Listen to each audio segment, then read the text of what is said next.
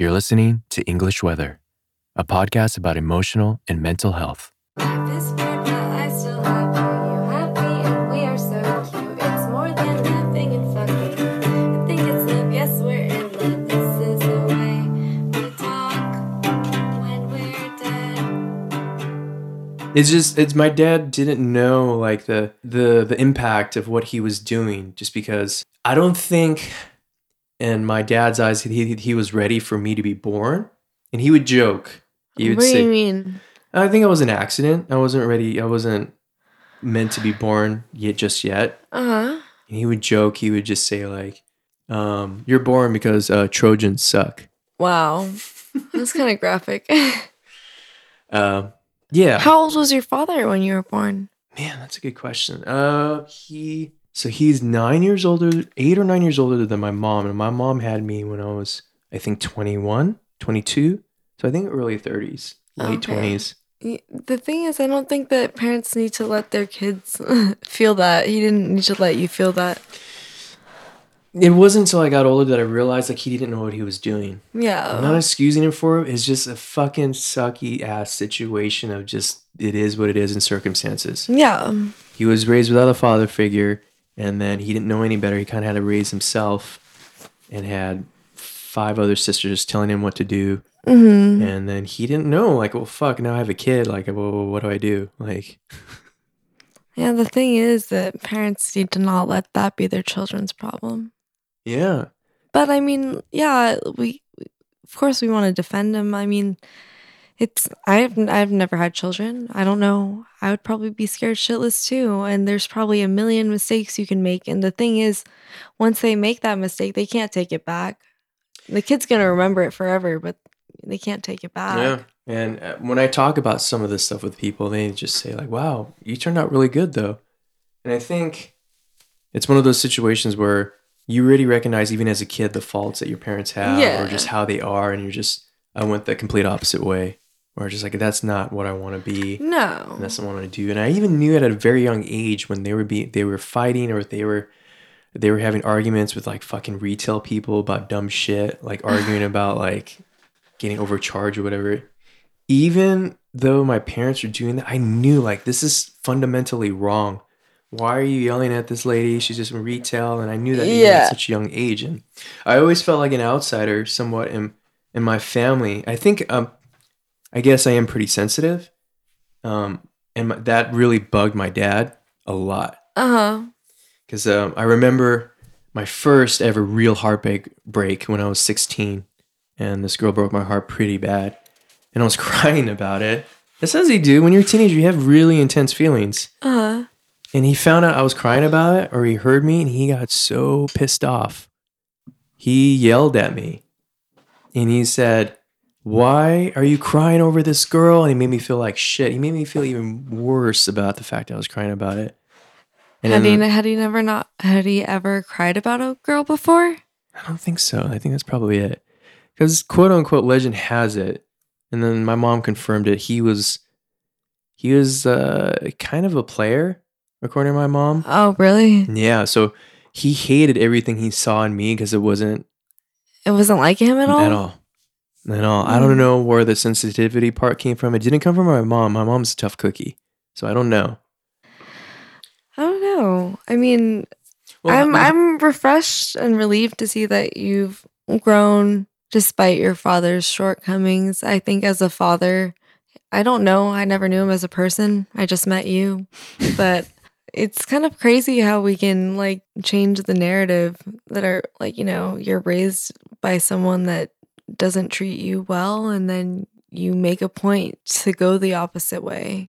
what I mentioned earlier about how we ended up here in California, because he had to have surgery for his liver, Mm-hmm. and then it ended up coming back around 2007. So, and this time it was to the point where this is terminal. So we found out like he wow. had terminal cancer with his liver, and he knew like he was on his way out, and then we all knew he was on his way out. So my mom was amazing with him in the hospital. She would stay with him by his side, hospital bed. So I remember I get a phone call from my mom one night, and she's crying, and she says like, "You guys have to come. Like, this is it." said, okay. So we make our way to the hospital. He's there. A lot of family starts coming in, intermediate family, cousins, everyone in his life. Obviously, a very sad moment. He's not conscious. He's on a, life support. Just there. I remember staying the whole night and just kind of sleeping. And then I think it was 5 a.m. around then. And then my brother walks over and says, "Hey, like, I think this is it. Like, it's happening. Like, this is where it ends." So we walk over, and I remember he's just laying there. And then my mom was holding his hand, where I got a chance to hold his hand too. Just breathing on life support. They decided they have to take him off life support. And he's breathing. And then all of a sudden, he's not breathing, which is like the weirdest fucking thing. You just see a body there, it's just not breathing. That was pretty intense. And we were obviously crying. Because then once it happened, there's a lifeless body there. Then it's time for us to leave. And that felt even worse.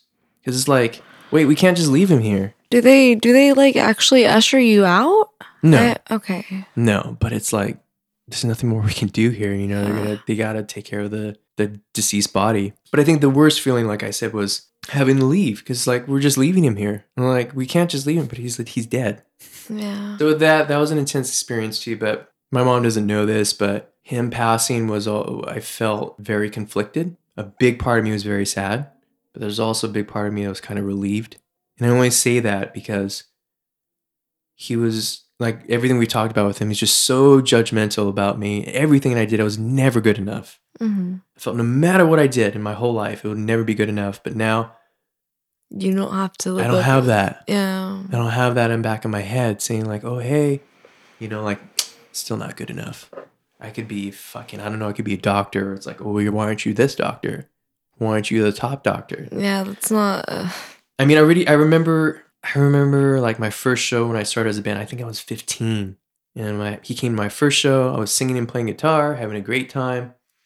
Had an amazing time at the show. Then the next day, he says like, yeah, your singing, it sucked. Just like that. Are you serious? Yeah. Your singing's no good. And I remember I cried. Not in front of him, of course. I went to the room. I was so fucking angry and hurt. Well, like, I don't understand why he couldn't say anything support. Like, why? Well, I think you're his son. Why wouldn't he want? He takes out all his life anger and his insecurities on me. You know how people just use other people as a punching bag? Yeah. And I was his punching bag. Is it because you're his firstborn son? That, and then he just already didn't like, there's a lot of characteristics of myself that he just wish I didn't have. Did he treat your siblings the same way? Yeah, he wasn't as hard on my sister though. But that being said about the whole singing thing, you would think most people are like, well, fuck this, I quit. I'm not going to do this. But for some reason, I don't know why, it just motivated me even more to become a better singer. So even though it was the most harsh way to deal with that, to say that to me at my most vulnerable time, because I was having such a great time singing and playing guitar for the first time, my first show, it kind of set my own standard of what's good. It's not the proper way to do that. I wouldn't do that to my own son if I had a kid. But I was like, okay, now I know what good is. And then that's what actually made me a better singer, a better guitar player, kind of in the torturous way. Yeah, I mean, the thing that sucks is that you're always going to remember, and it helped you get better, but like, you're always going to remember that he said something so negative. Like, you're not going to forget that. And that should have been a moment where he should have been proud of you. Yeah, I think that's the one thing. You just said it right there. I wish, man, just once in my life that I felt like my dad was proud of me. I don't think I've ever felt that in my whole life. Just never proud. Yeah, and the thing is, like, he passed. Mm-hmm. So he can't ever, And he took a lot of stuff with him to the grave. So here's another side story about how my dad was. Yeah. Then we'll get more to you. I feel like I'm just talking about myself. Anyways. No, this is all good. So after my dad passed, my mom was a saint to him, Uh-huh. bedside and everything. So him passing was just really hard on my mom, obviously. So she was, after he passed, about a week later, she was going through all his stuff, all his clothes. And in the closet, she told me she found this cell phone. Hey, I don't recognize this cell phone. What is this? She turns it on. She looks through the text. And my dad's texting a girl, sex text, Oh, wow. all of it. He was sexting. Yeah. And come to find out, like that last night my dad was passing in the hospital, that lady, she came to visit. But my mom thought she was just like a high school friend of his. But that was the one that he was having an affair with the whole time. That's disgusting. I'm sorry. Yeah, well, that pissed me off too because Your mother did so much. yeah, she did nothing to deserve that. You know, another thing for me to be like, you know what the fuck, Dad? You knew you were dying and you couldn't even confess or just, like, hey, I did all these things. I'm so sorry. Yeah, you never deserved it. Blah, blah, blah. Yeah. And it's funny. I remember coming home late nights and my dad would always be on the phone. See, I remember my mom worked nights. I told you this. My mom's a nurse. She works nights. And he would always be on the phone. At first, I thought it was with my mom. And I asked him one time, oh, no, I'm just talking to an old friend. But it was her. So my mom didn't deserve that. And to find out that way after he was dead. So she didn't have anybody to yell to. Yeah. So my mom went through this fucking downward spiral like crazy. She got on, antidepressants. She couldn't sleep anymore. So she got on Ambien. Yeah. She didn't have any memory of. Well, there was one incident. I was at work, and I remember getting a phone call from the police, Uh-huh. and it's like, "Are you the son of Erlinda Aquino?" I said, "Yeah." I said, "This is police, Fullerton Police. You need to come pick up your mom. She was just been in a car accident." I was like, "Oh, is she okay?" She's like, "Yeah, she's fine, but we're holding her in a jail cell right now. You need to come pick her up within the next 2 hours." I was like, "Oh, okay." So I go. And she gets in a car accident because she was on Ambien. Mm-hmm. And apparently it's a real thing. Like sometimes if you're on Ambien, you just don't remember doing things. Yeah. Luckily, she didn't hit anybody else. She just hit a pole. Mm-hmm. But that was another scary moment because I felt there was a time, I lost my dad. And then felt like I was losing my mom.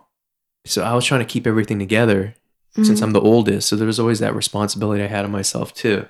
And I still think about like, how did I still end up this way? Yeah. I could have been much worse, give or take. But how was your relationship with your dad? No, I really like listening to that story. It's like giving me a lot to think about. My relationship with my father, I like to describe it as love-hate. I really do love my dad. He's an amazing man. Like, I really think he's amazing. He and I just never saw eye to eye. I'm definitely the black sheep of my family, which is it's evident if you ask anyone in my family. I'm the fuck up. I'm the bad one. I gave my parents hell. And my dad doesn't let me forget it. When you say that, what do you mean? Does he tell you, or is he passive aggressive about it? It depends on where, it depends on the day. He's pretty passive aggressive, but he's pretty direct with me also. Like he's told me before, like, I love you because you're my daughter, but I don't have to like you and I don't like you. Ouch. Yeah, I mean, but that's pretty harsh in itself too. Yeah, I mean, we can get into that. I could talk about that for hours on end, my father and I's relationship. But basically, if I boiled it down, it's just that my dad is very his parents are from Hong Kong, China. He was American-born Chinese, but he was raised very Asian. And if you're Asian and you've been raised by Asians, like, you kind of know what that means. There's high levels of expectation through your education. That's like the most important thing. And status is very important. How you look is incredibly important. Your health is important. My dad and I got along best when I played soccer and I was competitively in sports. Oh, so you did play sports? Yeah, I played soccer for 11 years and I was really good at it. I played it in high school and you just never struck me as a soccer girl. Yeah, well, I used to be, 50 pounds heavier and the same height and all muscle. But, my dad and I got along well when I was doing soccer. But, Asians have this thing, and they don't mean it in a bad way. And I'm sure you know this from being Asian, but they'll say kind of whatever's on their mind. Oh, so, yeah. No filter. No filter, exactly. So my grandmother would always be like, oh, like, why aren't you skinny like your brothers? Oh, Yeah. Okay. Yeah. And my dad would always be like, "Oh, you're not fat, but you're all muscle. You're big." And I was probably bigger than my dad. Probably weighs like 130 pounds, and he's 5'6", and I was 150 pounds at 5'4". So I was pretty heavy. But he'd always be like, "Yeah, you have your mom's genes," and he drives my mother crazy when he says things like Yeah. that too. So for the listeners, your mom's genes and your mom is not Asian. No, my mother is Irish. Yeah. Okay. But I always, my dad has no filter, and that always drove me crazy. Like, you can't, I don't know. He and I, it just depends. Our relationship is very complicated, but I don't think any father-daughter relationship's complicated. yeah, but a lot of girls have like that daddy's girl, like their dad treats them like a princess. Yeah, but that can also be a bad thing. I agree. I totally agree. But my father never, he and I just have a really difficult relationship that we're still working on, and it's impacted me for a long time because I've always just kind of wanted his approval, and that's like with your father, I've never gotten my father's approval. Is it an Asian thing? I think it is. There's a Family Guy little thing. I don't know if you've seen it, but I probably have. They do those side skits, and then it's like, yeah, we're as tight as an Asian family, and then it shows this kid doing his homework, and this Asian dad walks in and is like, "You doctor yet?" He's like, "Dad, I'm 12. You talk to me when you doctor." Yep. Same thing. It really is. Like Such a high standard, man. they have such a high standard, and as I was the second oldest in the sequence of my siblings. As my younger siblings got it a lot easier than I did. I feel like my youngest brother did too. Yeah, I think that They're just so hard on the older ones. they are. It's like I can understand it to a certain extent, but it's also not fair. And I'm a lot more sensitive than my other siblings, and I've always known that. It doesn't take a lot to make me cry. I'm I've always felt emotionally fragile. So everything that he said to me, like...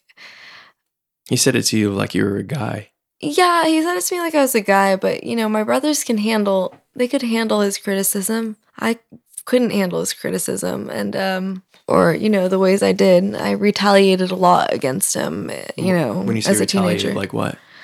Getting into drugs and drinking, and I always did well academically. That wasn't... You strike me as a book smart type. Yeah, I was always book smart. I could always I can pick up on things quickly. I couldn't ever live up to his expectations. I don't know. So I would always just retaliate in every way I could. And But you know what? Like with having an Asian parent or two Asian parents, that's the common tale. yeah, exactly. Thanks for listening to English Weather. Stay tuned for the next episode.